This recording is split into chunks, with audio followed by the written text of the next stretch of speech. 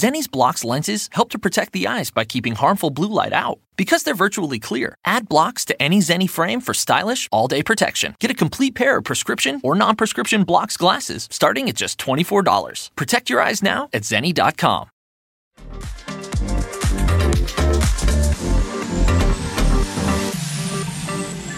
How many is excited to be in God's house today?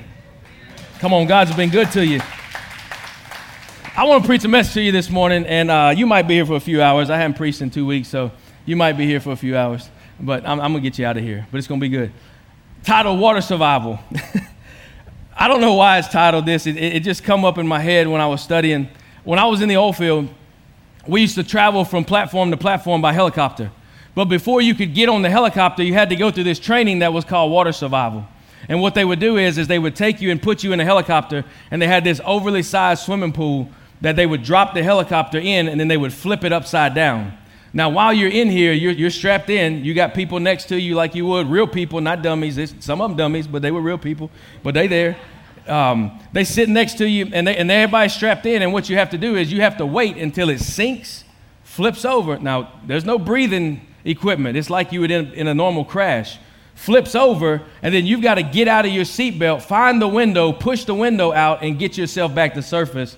And then you got to start tying coveralls together and stuff to try to float out in the middle of the Gulf of Mexico. But the whole thing about it it wasn't so much that you were sinking. Here's the problem. The problem is once you were sinking and it flipped you over, the whole capsule would fill with bubbles. And you couldn't see anything. You couldn't see where you were going. You couldn't see the person next to you. You just had to have a mindset of knowing my seatbelt buckle's here. The window's about this far from this part of my knee. We'd always use our knees and then find the window and kick it out. But I always got stuck in the middle. So the middle guy's got to wait for this dude to get out first. And if he don't get out, then you got to find his seatbelt, grab him, and try to take him out with you so that you can get him out. But there's a problem. It's not that getting to shore is so crucial. It's the fact that there's chaos going on. And can your mind focus? Can you think? Can you do the things you are trained to do and you need to do whenever life is spinning upside down? Do you have the survival skills to last when everything's going wrong?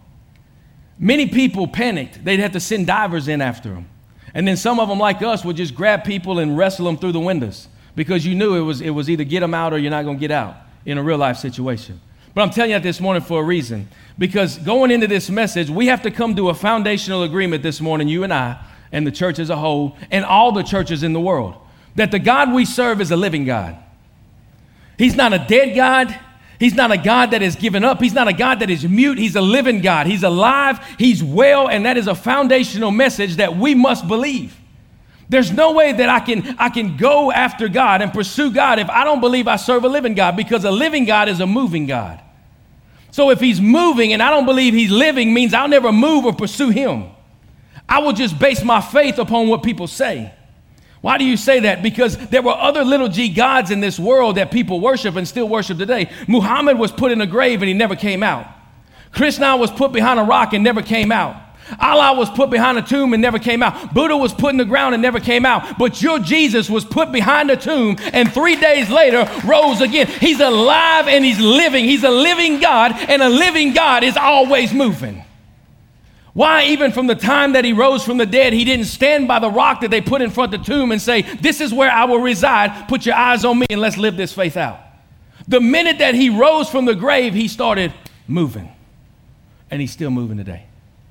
And it's a foundational message that's going to help you this morning. If you have your Bibles, let's go to John chapter 21.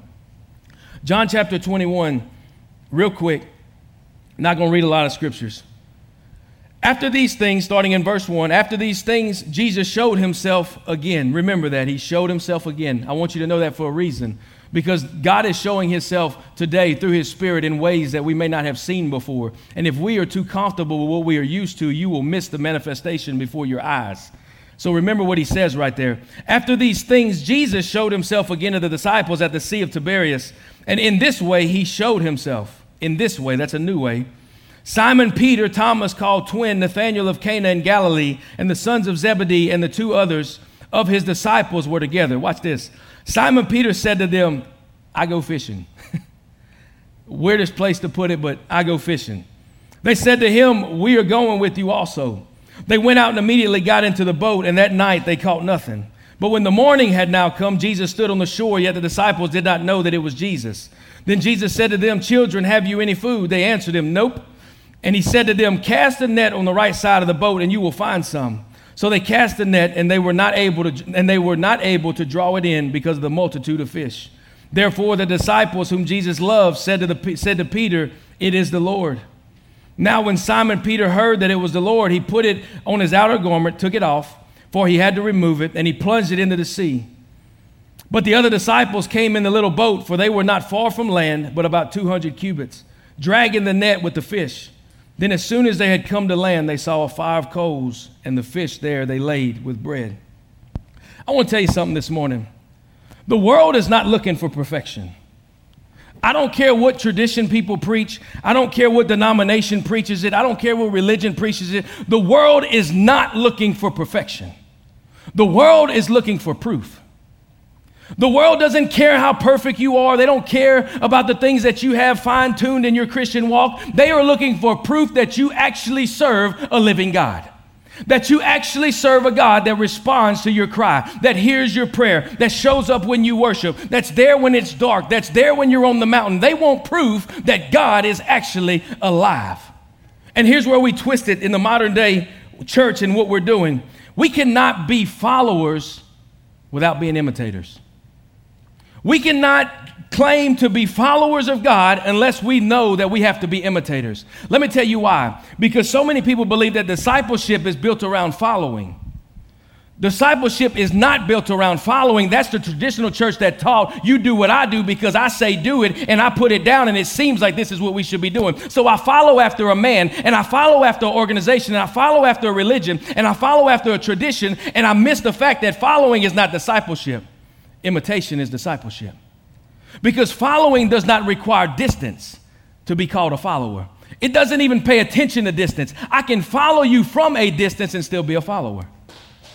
I can follow you right on your hip and still be a follower. But the only person that knows what type of follower I am is myself. Nobody else does. But to be an imitator, I have to get in your face, in your hip pocket, so that I can see your facial expressions. I can see the way you smile. I can see the way you talk. I can see the way you read. I can see the way you walk. I have to be right there with you to be able to imitate who you are. The world's not looking for perfection in distance followers. The world is looking for relational people who are imitators of a Jesus that is alive and well. It has zero to do with following. The church is filled with too many followers that are claiming to be Jesus people from a distance. But when it comes down to the fact that I have to prove my relationship is based off the imitation of who he is, and I am like-minded and I have made in the perfect image of Christ, I can't prove it because I'm too far away from the one I claim. This is important this morning. Stay with me. I have to understand that if I'm going to be a Christian, maturity is my goal. I cannot stay in the same place I am day after day and week after week and year after year. I cannot be today where I was last year. I can't even be today where I was yesterday. If I'm going to be a Christian, maturity is my goal, not perfection, maturity. Which means that if I have a problem with anger, I need to fix it. I can't make excuses of why I get mad. I can't make excuses of why anger creeps up on me. I'm an imitator of Christ. I have to fix it. I have to become different. I have to be born again in that sense and let him begin to work on the things inside of me. I have to become mature. If my eyes wander when I walk through the store, if my eyes wander when I'm going places and I'm looking at things and doing things I shouldn't be doing, I have to become mature enough to let God deal with me and not say it's just part of being a man. Because it's not. I have to become mature. Perfection is not the goal, maturity is. When I understand that, I will begin to appreciate where I am today. And I won't always wonder why I'm not where I think I should be. When I understand my maturity and my growth in Christ, I will appreciate where I stand today. I will be able to look back and say, I once was sick, but now I'm healed. I once was addicted, but now I'm delivered. I once was lost, but now I'm found. I once struggled with this, but here I am today. When I begin to pursue maturity, I will appreciate my standing place of where I am today. Watch what's going on in this text. Let me help you. If God is a living and moving God, listen what it says all the way back in Genesis. It says, and void and darkness was upon the face of the deep. And watch this. And the Spirit of God did what? Moved. upon the waters. Church, from Genesis to Revelation and even today, he's still moving. The Spirit of God moved over the waters. He was moving in Genesis and he's moving today. The question is not, is God moving? The question is, can I keep up? Because if I'm just following, I get lost. But if I'm imitating, I'm right beside him. God is still moving, but can I follow? Because I can't follow from a distance. But the foundation is imitation. Listen to me today. The problem is in the text, church. I'm going to preach you a message in just a second that's in the text, and it's so obvious to see. These disciples had got so comfortable with Jesus. They were so comfortable with the way he responded. They had seen him open the eyes of the blind. They had seen him heal the sick. They had seen him cast out demons. They had seen him do all these things. They expected that who is only who he was, and that's the only way he revealed himself. But now that he is moving in a different way, they are so caught up in the former presentation of who Jesus was, they're fixing to risk missing the manifestation of who he is now. Do you hear me? You can get so caught up in the way you have seen God move all your life and the way you have seen God do things all your life that you will be caught in presentation and miss his current manifestation of how he's moving today. Watch the text. After these things, Jesus showed himself again to the disciples at the Sea of Tiberias. Watch what it says. And in this way, he showed himself. Why was Peter so confused? Because he had never seen him this way. And his mindset was stuck on the fact of where he had always seen him. And now that Jesus is doing something different, he can't fathom the fact that he can't comprehend and follow what's going on. So now he's caught up in what he did, and he's about to miss what he's doing. That's the world today. That's the church. Let me hang on to 1955 revival and miss the 2021 revival of a generation that people say can't even worship. Because I'm still clinging to a service I was in 20 years ago that ain't helping me today. Because I'm not 20 years ahead of where I was in that service. Imitation. Watch this. I'm thankful, don't get me wrong. I'm thankful for history. I'm thankful for tradition. I'm thankful for revivals that have happened over the time, but I'm not one bit concerned with them because I wasn't there and they ain't going to happen again with me there. It's going to be something different. I cannot preach and teach things that I was not a part of. The reason you can preach the gospel in the Bible is because the spirit that was there is inside of you. Grandmama was there without me. Mama prayed that way without me, but the Holy Spirit is inside me, so I can preach the gospel because I wasn't there, but he was. We got to get off the old things of church that we wasn't even a part of. Matter of fact, you don't even know how true the stories are because you weren't there. Peter doesn't know what to do. He makes a crucial decision, church. Listen to me. Here he is, because confusion leads to disconnection. When I become confused, I become disconnected because I don't know how to respond. I've done it all my life. That's one of my biggest battles. When I'm confused about something, I will disconnect myself until I figure it out because I don't want to be in a conversation I don't know what I'm talking about. That's what's going on. They're confused about who Jesus is in this moment, so watch what he does. I go fishing. He disconnects himself from the very one he's been following. Confusion leads to disconnection. So Peter watches him move, but he doesn't understand what's going on. How many have been there in life? I feel like God's doing something in my life. I feel like God's doing something in my marriage. I feel like God's doing something in my family. I feel like he's doing something in my city. I feel like he's doing something in my church, but I cannot see exactly what it is. I feel it, but I can't just grasp it.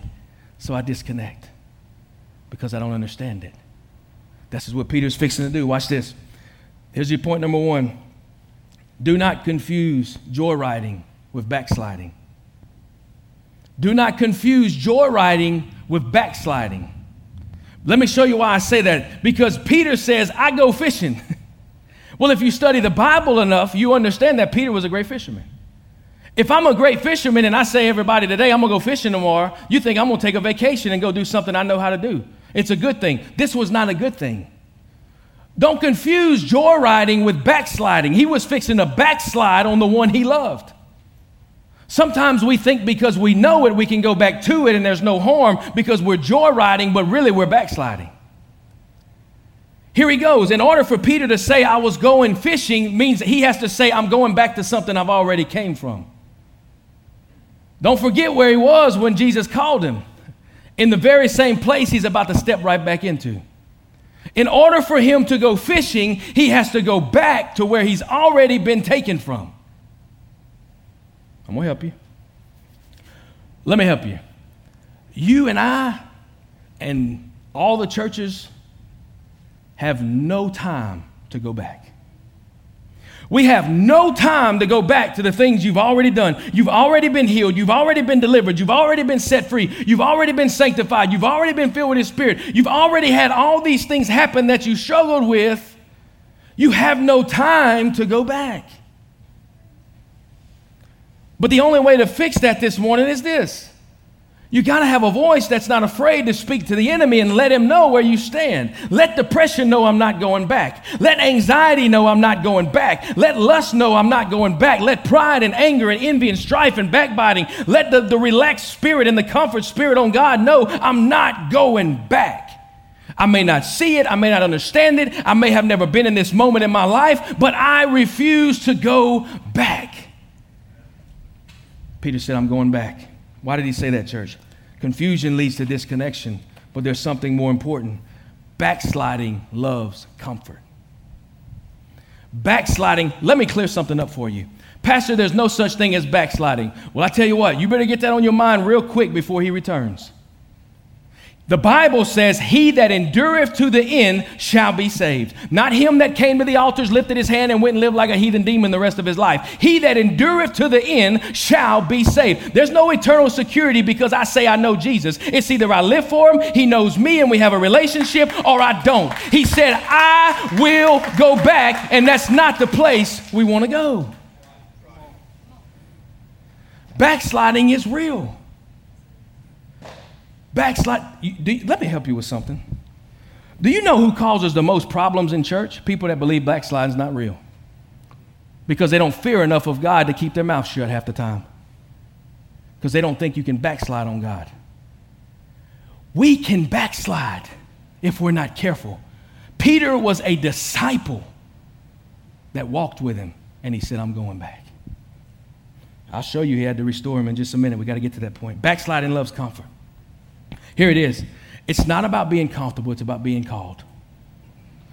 It's not about, Pastor Derrick, be comfortable. Listen, if I wanted a comfortable church, I would probably do things a little bit different here than what we do now. But it's not about comfort. It's about calling. God has called you to do something, and most time, 90% of the time, let's say 99.999% of the time, it's going to be very uncomfortable. It's going to be something that just doesn't make sense because I know this, and this is just something you can have in your notes. If what I want makes me comfortable, then why do I need a comforter?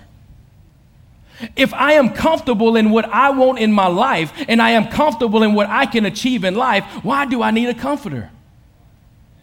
Some people seek the baptism of the Holy Spirit, who Jesus in the Bible called the comforter, and can't receive it because they'd rather be comfortable in what they want, but claim they want the baptism of the Holy Spirit. I don't need a comforter if I'm already comfortable. I receive the comforter when I get out of my comfort zone, and I become in need for a comforter. God will call you out of the boat, not because he wants you to sink, church. He wants you to see. God doesn't call you out of the boat because he wants to see if you can swim or not. But he knows out of the boat, your eyes will get fixed on the only one who can get you out the water. So if I can get you out the boat, then I know you can see whether you can swim or not. He's got all the means to get you out the water, but he needs you to see what's going on. And I believe this, and I put it in your notes. The most powerful moves of God come outside of your comfort zone.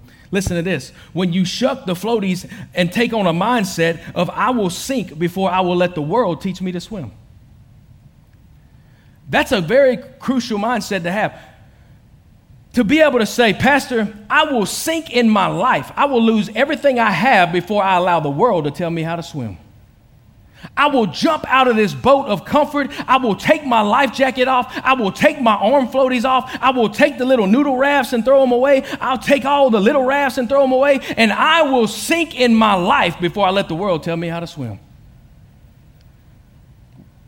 Can I tell you why? Because the world is not lifeguards. They don't know anything about swimming. Maybe in the success of the world, but not in spiritual things. The only thing that's going to help you in the spiritual mindset is his Spirit. So here's the thing. We might as well get comfortable. Go ahead and get comfortable with being uncomfortable. That means worship. That means I don't come into the church for people. And I come in here, and if I look silly to everybody else, that's fine. But I'm going to be uncomfortable to make sure that I get a hold to my Jesus. I'm going to be uncomfortable to make sure I'm not caught up in my comfort zone. That's in my prayer life. When God begins to prompt things on your heart that you think are way too big for you to reach, only to show you that he's setting you up down the road. I have prayed for things in my life and in my family and in this church for years that have not come to pass yet. But I will not stop praying for them because I believe that God planted a seed, and it's not up to the world to tell me what the seed's doing under the soil they can't even see. It's up to the God that has prompted me to plant the seed and promised me that it'll grow. That means in my prayer life, I got to get a little bit uncomfortable. And I got to be able to say, God, I believe that you're going to do this. I don't know how you're going to do it. I don't see how you're going to do it. But I'm not going to turn back and say that you can't do it.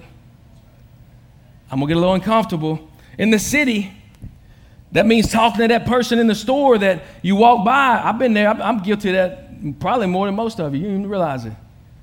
Hey, well, tell that person that. Really? There's like 600 people right here. And this lady, no wonder I know what's going on in her life. You want me to walk up and them think I'm picking on them? No. It's because there's a voice behind the word that's going to be spoken that's going to cause that person to see something. Even in the city, get uncomfortable. Say, God, I'll do it. Let me tell you something. Yesterday, we gave all these book bags out right here in this church. And then two of the men from our church, Brother Terry and Brother Jim, grabbed the whole bag that we had left and went out into the city. And they started handing them out, knocking on doors. Got any kids in here? Need some book bags? One of the kids rolled the window down and said, that's the best book bag I've ever had in my life. Why? Because we got uncomfortable for a minute. And they could have said, I don't want your book bags. Get out my yard. And some may say that.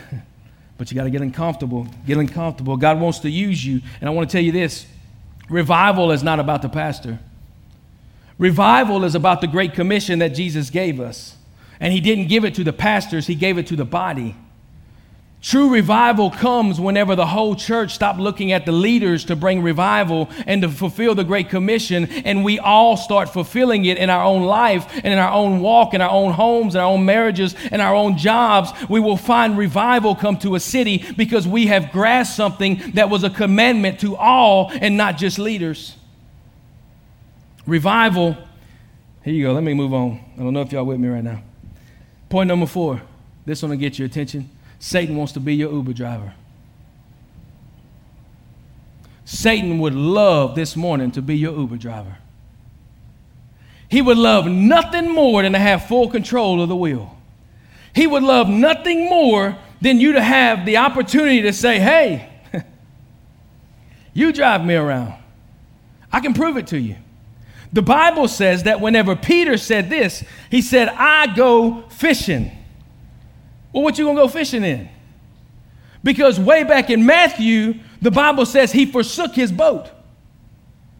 He didn't forget the boat. He didn't tie the boat up at the marina. He didn't leave it on a pier. He didn't tie it to a log to come back. The Bible said he forsook it. It was gone. So, Peter, how you going fishing? But even further than that, knowing that he forsook it, the Bible says they didn't go borrow a boat. He didn't get a loan and go buy a boat. He didn't have a friend who had a boat. It says he said, I go fishing, and immediately he got in the boat. Why? Because every time that Satan sees you uncomfortable and he sees you confused and all these things, he will pull your vessel and your getaway boat right up to where you are. Because he knows this. If you got to go looking for a boat, then there's time you're going to run into the wrong person that's going to turn you back around. You're going to get a hold of the right church that's going to get your life right. You're going to start seeking something deeper than you ever have. But if I can put the vessel at your feet, you'll step right in it and you'll forsake everything that you once followed. The Bible says that he said, I go fishing, and immediately he got in the boat. Satan will have your ship waiting on you. He will have the ship you need to wreck your life waiting on you at your feet. What kind of ship? Friendships, He'll have a friendship right when you say you're going back to what you knew, waiting right at your feet that you can get in that friendship. And every time you get off the phone with that person, you'll be discouraged. Every time you get off the phone with that person, you'll give up on your dreams. You'll give up on your hope. You'll no longer do the things God called you to do. You'll go places you ain't supposed to go. You'll start doing things you didn't do. You'll start drinking things you shouldn't drink. You'll start smoking things you shouldn't smoke. You'll find yourselves in bars and places that you never should have went, only because you allowed a ship to arrive in the wrong season of your life. Friendships. I can go further. Relationships. That boy, that girl you shouldn't have been with, it's right there at your feet. Go ahead and say you're going back to the life you once went to. Go ahead and say you backsliding, and watch how you back into places you ain't supposed to be. Watch how you doing the things the Bible says you ought not be doing. Watch how you find out. Hey, let me tell you something, and I know that this pastor shouldn't preach that way. Yeah, you should. Babies ain't made by mistake. Get the right relationship in the wrong season of your life, and you'll find out exactly why things are happening. He's got ships waiting on you. All you got to do is say, I want to go back. Fellowships is the same way. Don't think every person you encounter that says, I'm a Christian or I'm part of a church is in favor of your walk with God. Don't think every one of them want to see you do good. Don't think every one of them want to see you succeed and want to see God move in your life and your family. Some of them want to see you go back, do the things that they do because they're miserable in the life they have and the walk that they're walking, and they can't do it the way you do it. So fellowships ain't the ship that you should be in all the time either. Ships at your feet. He wants to be your Uber driver. And let me tell you, the minute he realizes you're disconnected, the minute he sees that you're comfortable, you're stressed and you're discouraged, buddy, he's going to push that ship right up to your feet. Peter immediately got in it. Didn't even give him time to think about what he wanted to do. But there's more. Because it says the next day that they fished all night and they caught nothing. And all of a sudden, the Bible says, but by morning, Jesus is standing on the shore. That's Still paying hundreds of dollars for prescription glasses? Let's change that. At Zenni.com, our factory direct model means no middlemen or outrageous markups. Just the same quality frames and lens options as the other guys for 1/10 the price. Zenni offers prescription glasses starting at $6.95, as well as affordable sunglasses, blue blockers, and more. The best part? Try any frame, anywhere, with our 3D virtual try-on. Visit Zenni.com today and change the way you buy glasses forever. These days, we're all getting more screen time, which means we're also getting more blue light exposure than ever before. Too much blue light can make your eyes feel tired, dry, or blurry. It can also affect your sleep. Zenni's Blocks lenses help to protect the eyes by keeping harmful blue light out. Because they're virtually clear, add blocks to any Zenni frame for stylish, all-day protection. Get a complete pair of prescription or non-prescription Blocks glasses starting at just $24. Protect your eyes now at Zenni.com. Psalm 30:5 says this, weeping may last through the night, but joy comes in the morning. By morning, Peter done went back. When he left fishing, he was successful. Now he ain't caught nothing. Ain't even got a bite. But morning, let me help us for a second. Some of us need to learn how we use the term good morning. A Christian doesn't say good morning to people the way the world does. Good morning means something. Weeping lasts for the night, but joy comes in the morning. What are you saying, Pastor? When I wake up and say good morning, I'm telling somebody it's a new day. Everything you faced last night, good morning, it's over. The time you thought your kids wouldn't be saved, good morning, it's over. The time you thought that you couldn't be freed from addictions, good morning, it's over, because all these things come at night, but it only lasts. Good morning. Christians ought to realize that when I tell somebody good morning, I'm speaking life into their situation. Good morning, because I serve a God that's alive, well, and moving, and I believe if you will grasp this morning, you will see he's going to move in your favor. But we wake up and say good morning and go on about our jobs and don't realize that person right there is relying on a word from God.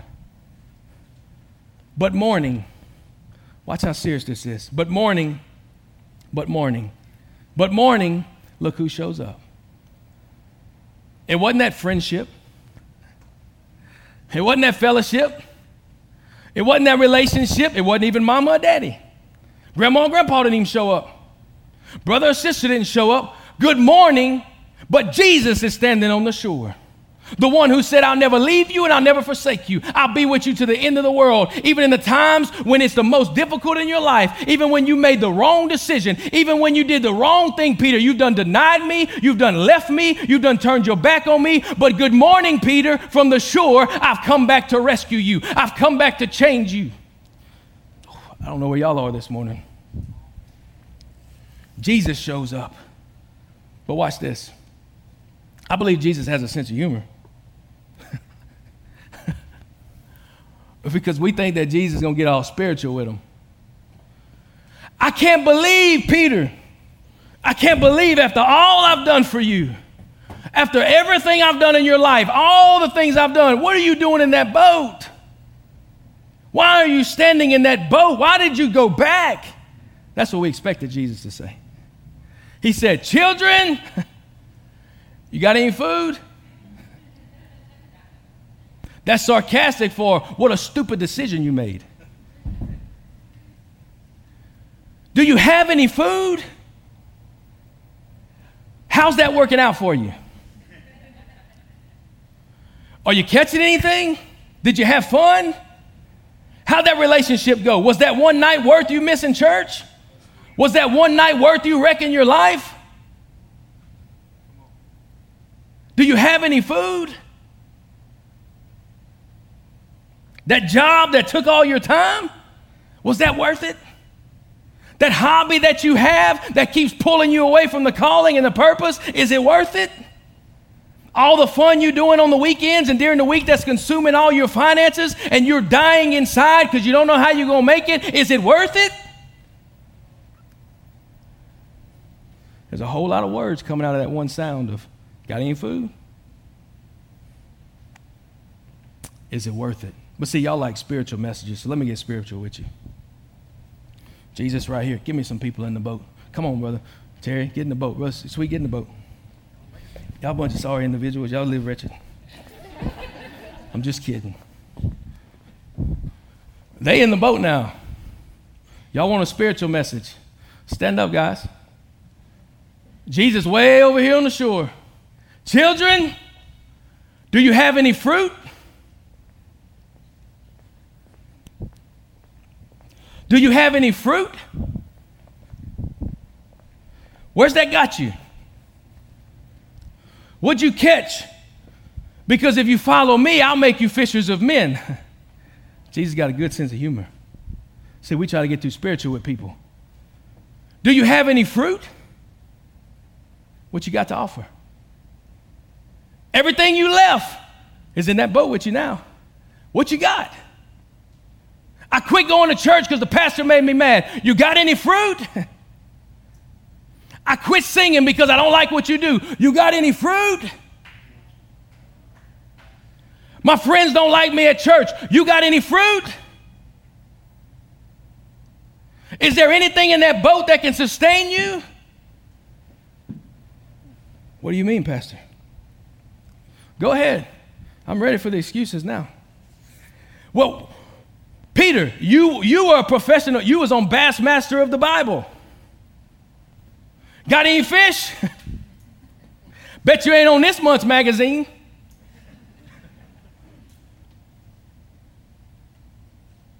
You know what he's really saying? You're fixing to waste it. That boat you in is fixing to tear your life apart. That decision you're about to make is fixing to tear your life apart. And he's looking at them with just a few things. Because what we think is this: I'm going to make excuses with God.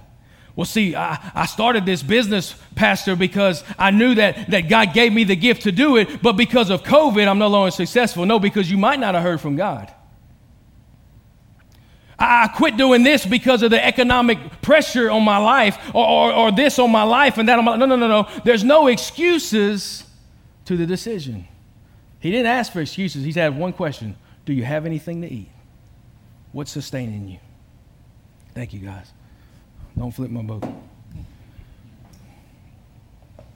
Number 5, honesty Honesty. Honesty with God delivers destiny. When we want to move forward with God, we must be honest with him about where we are located. Listen to me. I say it to you all the time. I love my GPS in my van, but I don't trust it at all. One time it took me down to Mississippi, and I was going to Yogi Bear campground, and it took me to a row of trees, and it said, stop and prepare to walk. Why am I telling you that?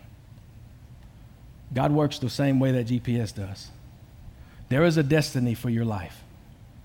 But if you cannot get real with God about where you are, he can't take you to that destination. I can get in my GPS right now in my little minivan out there, and I can put boop, boop, boop, Starkville, Mississippi. And I can try to hit submit all I want, but if I don't put Columbus, Mississippi, I ain't going to Starkville. I can sit here in church every Sunday and Wednesday, and I can say, I want to do this for God. I want to do that for God. I want to serve this way. I want to serve that way. I want to be used this way. I want to be used that way. I want to see God do this in my church, in my family, in my marriage, in my finances, in my city, in my country, in my nation, in the world, all these things. But if I don't ever get real with God and say, but right now I'm right here, and I need you to get me there, God, you're going to stay where you are. Watch how real they were. Even in the midst of Jesus' jokes that are very deep. Children, do you have any food? No. They never made any excuses about the net broke, the motor wasn't working, didn't have the right bait. They just said, no, we don't. Do you know what Peter was saying? I believe that Peter is standing in that boat. Brother RJ, come on. He's standing in that boat, and he's looking on the shore, and get this, he don't even know who he's talking to yet. And as he's in that boat, he's saying, no, I'm tired of this life. No. Do you have any fruit in your life? No, Pastor. I'm tired of this life. I'm tired of struggling. I'm tired of fighting. I'm tired of wondering. I'm tired of being confused. I'm tired of being disconnected. I'm tired of being comfortable. All those words, church, mean no. All those words tell God where I am today. If you want out, you're going to have to be honest. You know what that means? That means I got to take my church mask off. Yep, that's what I call them. Same way they wear hockey masks and stuff, they pull it off. You got to pull your church mask off. Pull your religion mask off. And look at Jesus and say, I'm not where I should be. I'm in the wrong boat, at the wrong time, in the wrong place, but facing the right person. And they said, no, we don't have anything. But watch how Jesus does this. Instead of condemning them, like Christians do so much about when somebody's not in the right boat, saying, you did this, did that, got you here, got you there. Listen, let me tell you something. If it wasn't for second chances, ain't none of us would be sitting here.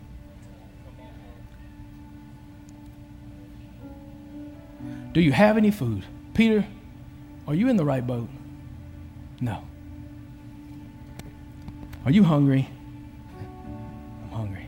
Didn't ask that, but that's what he was wondering. Watch what he says. Cast your net on the right side. But there's something behind that. Not cast your net because you have the strength to pick it up and throw it overboard. Cast your net because I told you to.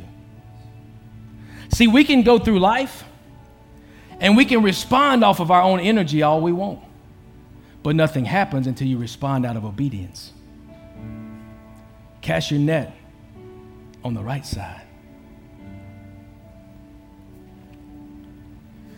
The reason obedience is so important is this. One of the biggest things we struggle with as Christians is to speak when spoken to by the Spirit of God. To say the words to somebody, to preach the message, to get in front of the crowd and to say the right thing at the right time. Can I tell you something? As long as you're trying to figure out the right time, it'll always be the wrong time. Watch what happens. Peter's still confused. Peter has answered Jesus on the shore and said no, and he don't even know who he's talking to. And he's confused. But there's somebody in the boat with him that understood the presence of God. And the Bible says, the one whom Jesus loved. That's John. That's John. Why is he the one who Jesus loved? Because he desired presence over everything. Go back in the Bible when the disciples are arguing about who gets to sit at the right hand, who gets to sit at the left hand. We want the seat, and John said, I'll just take the spot at your feet. Go back when they all wanted the things in his head. What's going on? What's wondering? And John said, I don't care what's going on in his head. I just want a place to lay my head on his heart. And John said, Peter, that's the Lord. How did John know that? Because presence is powerful. Watch what happens. Peter's confused. And Peter's, I actually believe he's on the edge of the boat, kind of like I was, just making a decision if he's going to jump or what he going to do. And he's on that line, and he's confused because he don't know who he's looking at. He kind of can, maybe, and John says, Peter, that's him. Watch what happens whenever John says that. The Bible says that Peter starts taking his stuff off. That's him. I'm out of here. Why? Because the Bible also tells us that my sheep will hear my voice and they'll follow. See, we walk around today and we're waiting for this audible voice. Pastor Derrick, this is God. It don't work that way. Sorry, you're never going to hear it. The voice is God speaks through somebody, and when they speak that word brings clarity to the voice. John heard the word that said, cast your net. John understood the voice. And because John understood the voice, he said, Peter, that's him. Peter, who was confused, responds to the one that heard the voice. What does he do? He now can see who he is, and he jumps in the water and he goes after him. Some of the people in your life, and maybe some of you today, are right on the edge of the boat. Somebody around you may be on the edge, but if you cannot hear God's voice, you cannot speak the word that's going to cause them to see who's looking right out in front of them. How does that work, Pastor? Hey, Pastor Derrick, tell that person I love them. But that's not a deep word. No, but it's the word that's already planted in their heart. So when you speak it, they won't hear an audible voice of God, but the Spirit of God will speak to the heart. That's me. So now that they're on the edge, God says, tell them I love them. Hey, God loves you. Boom, they can see. Now they jump and make the move. Obedience will always trump what you do. Peter's still confused. Still confused. Standing there. John was a radical worshiper. Why am I telling you this? Because radical worship understands or knows presence. So when you come to church on Sunday and you want to sit far away from the person who worships the craziest, you probably should get a little bit closer. Because the radical worshipers understand the presence. John was a radical worshiper in the boat. Had he not been, Peter wasn't going to see who he was. But he understood presence, and he pushed him towards a Lord that was ready to change his life. Stand to your feet. Now it gets really deep.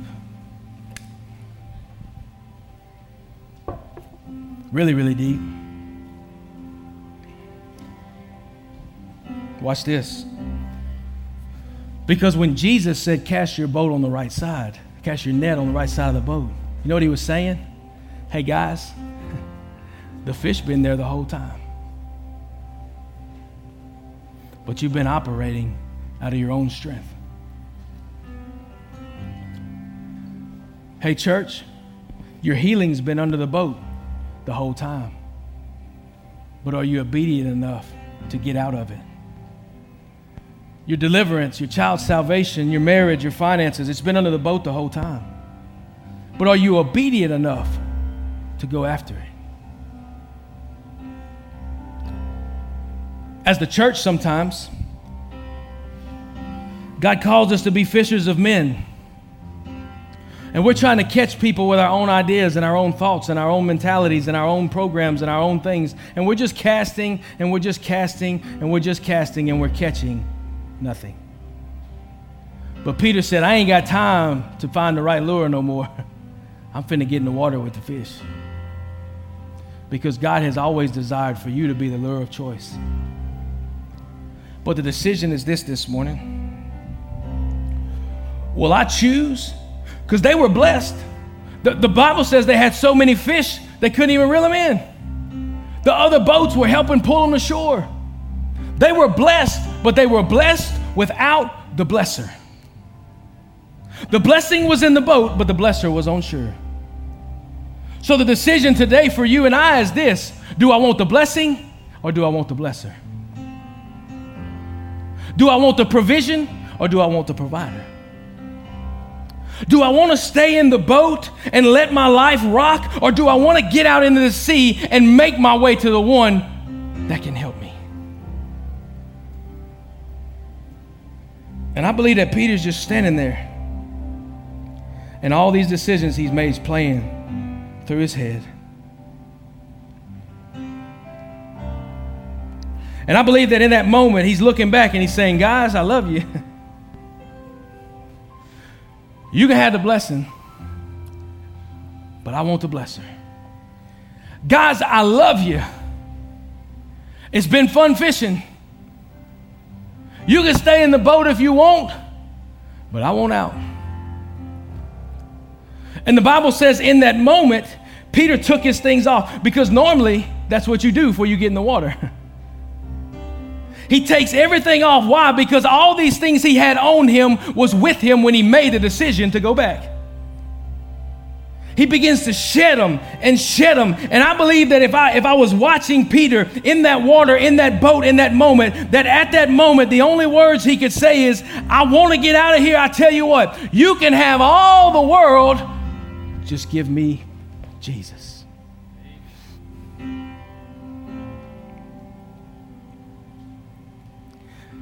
I believe in that moment that his mindset shifted. And it was no longer, who is that but Jesus? Don't go nowhere, I'm coming.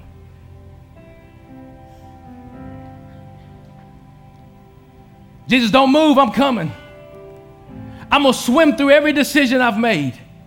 I'm going to swim through every wrongdoing. I'm going to fight the waves from when I denied you. I'm going to fight the waves for when I said I'm going back.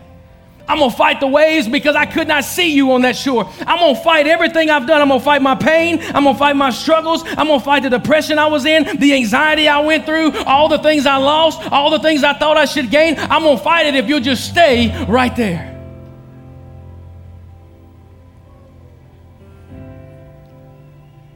Now watch this, and I'm closing. This was not the first time Peter got out the boat. Way back in the beginning of Matthew, Jesus called him out of the boat to follow him, and he forsook it. Matthew chapter 14, Peter's back in the boat, and Jesus bids him to walk on water. John chapter 21, Peter's back in the boat, and he's got to get back out.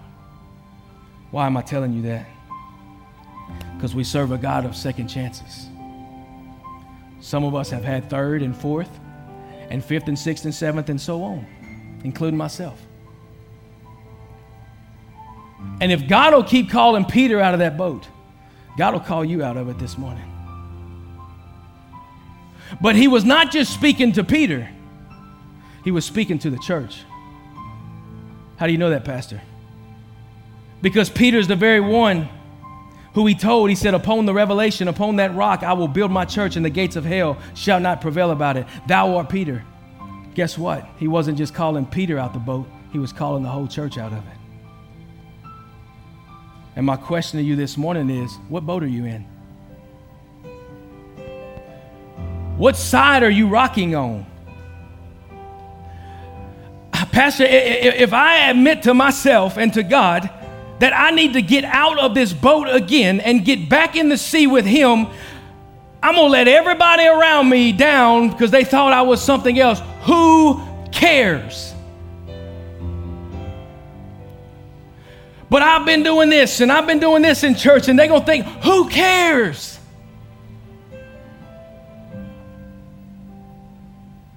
Are we going to keep casting out demons, healing the sick, seeing eyes open, getting people saved, all in the name of Jesus, to stand before him one day and him say, I don't know you, depart from me, you workers of iniquity? I never knew you. But they're going to think, who cares? Who cares? I'm either in or I'm out. Peter, you're either going to get back in this water or you're out. We can't backslide. You can't? Then why did he bring him back to the shore? Why didn't he just let him do what he wanted to do?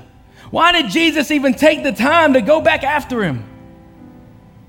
Because he backslid. He made a decision that he didn't want to do that anymore. He didn't understand it. Some of us don't understand what God's doing right now in our life, in our church, and we don't know what we want to do. And I'm telling you, it's going to bring you to a place that's going to destroy you. Peter said, I'm in. I got water survival, and I'm swimming. My question to you this morning is, will you swim? Are you going to sink or are you going to swim?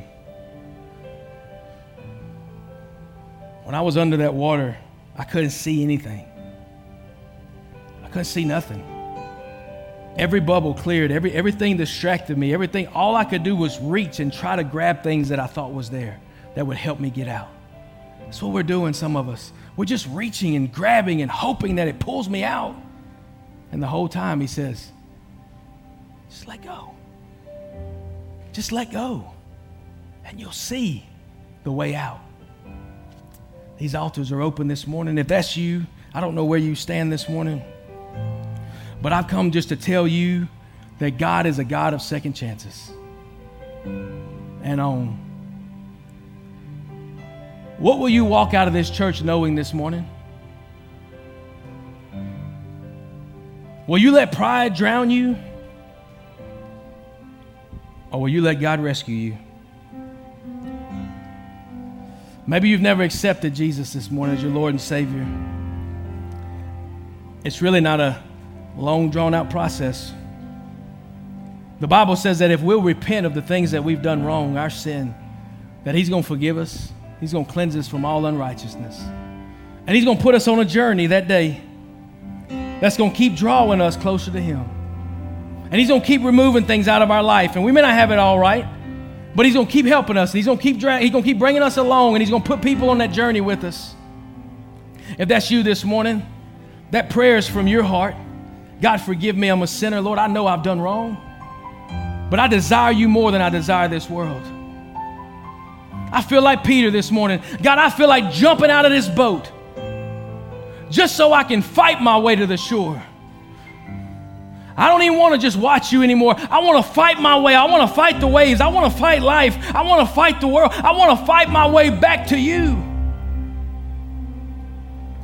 I just want to pray for you, and these altars are open. Father, we love you. God, I thank you, Lord, that you are such a forgiving and loving God.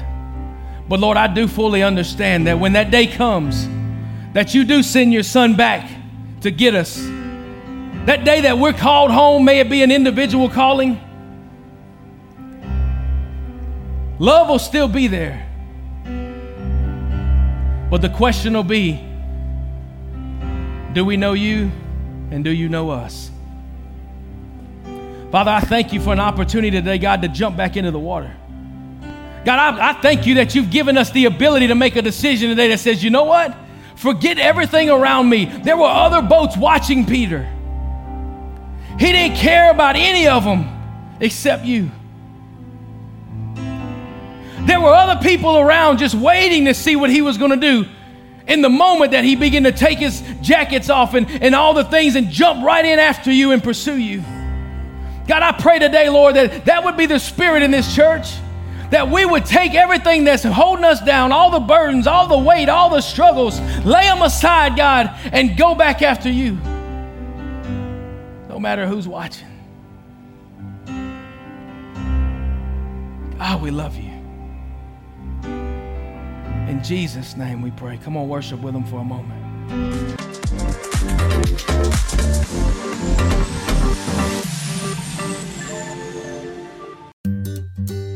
Switching to Geico is a good idea, especially when you consider everything. First off, Geico makes it easy to switch. They have licensed agents available 24/7 online or over the phone. But if it's so easy, you might start thinking everything is easy, even big wave surfing. And it's not. It's actually quite difficult. Well, if you switch to Geico, you could save hundreds on car insurance. And you could keep saving by bundling your motorcycle, boat, and RV, plus your home or renter's insurance.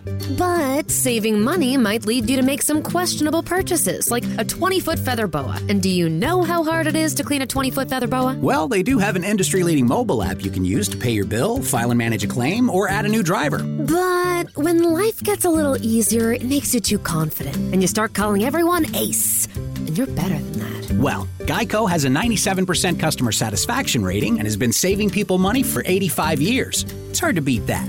But you're right. Switch to Geico. It's obviously a good idea. Switching to Geico is a good idea, especially when you consider everything. First off, Geico makes it easy to switch. They have licensed agents available 24/7 online or over the phone. But if it's so easy, you might start thinking everything is easy, even big wave surfing. And it's not. It's actually quite difficult. Well, if you switch to Geico, you could save hundreds on car insurance. And you could keep saving by bundling your motorcycle, boat, and RV, plus your home or renter's insurance. But saving money might lead you to make some questionable purchases, like a 20-foot feather boa. And do you know how hard it is to clean a 20-foot feather boa? Well, they do have an industry-leading mobile app you can use to pay your bill, file and manage a claim, or add a new driver. But when life gets a little easier, it makes you too confident. And you start calling everyone Ace. And you're better than that. Well, Geico has a 97% customer satisfaction rating and has been saving people money for 85 years. It's hard to beat that. But you're right. Switch to Geico. It's obviously a good idea.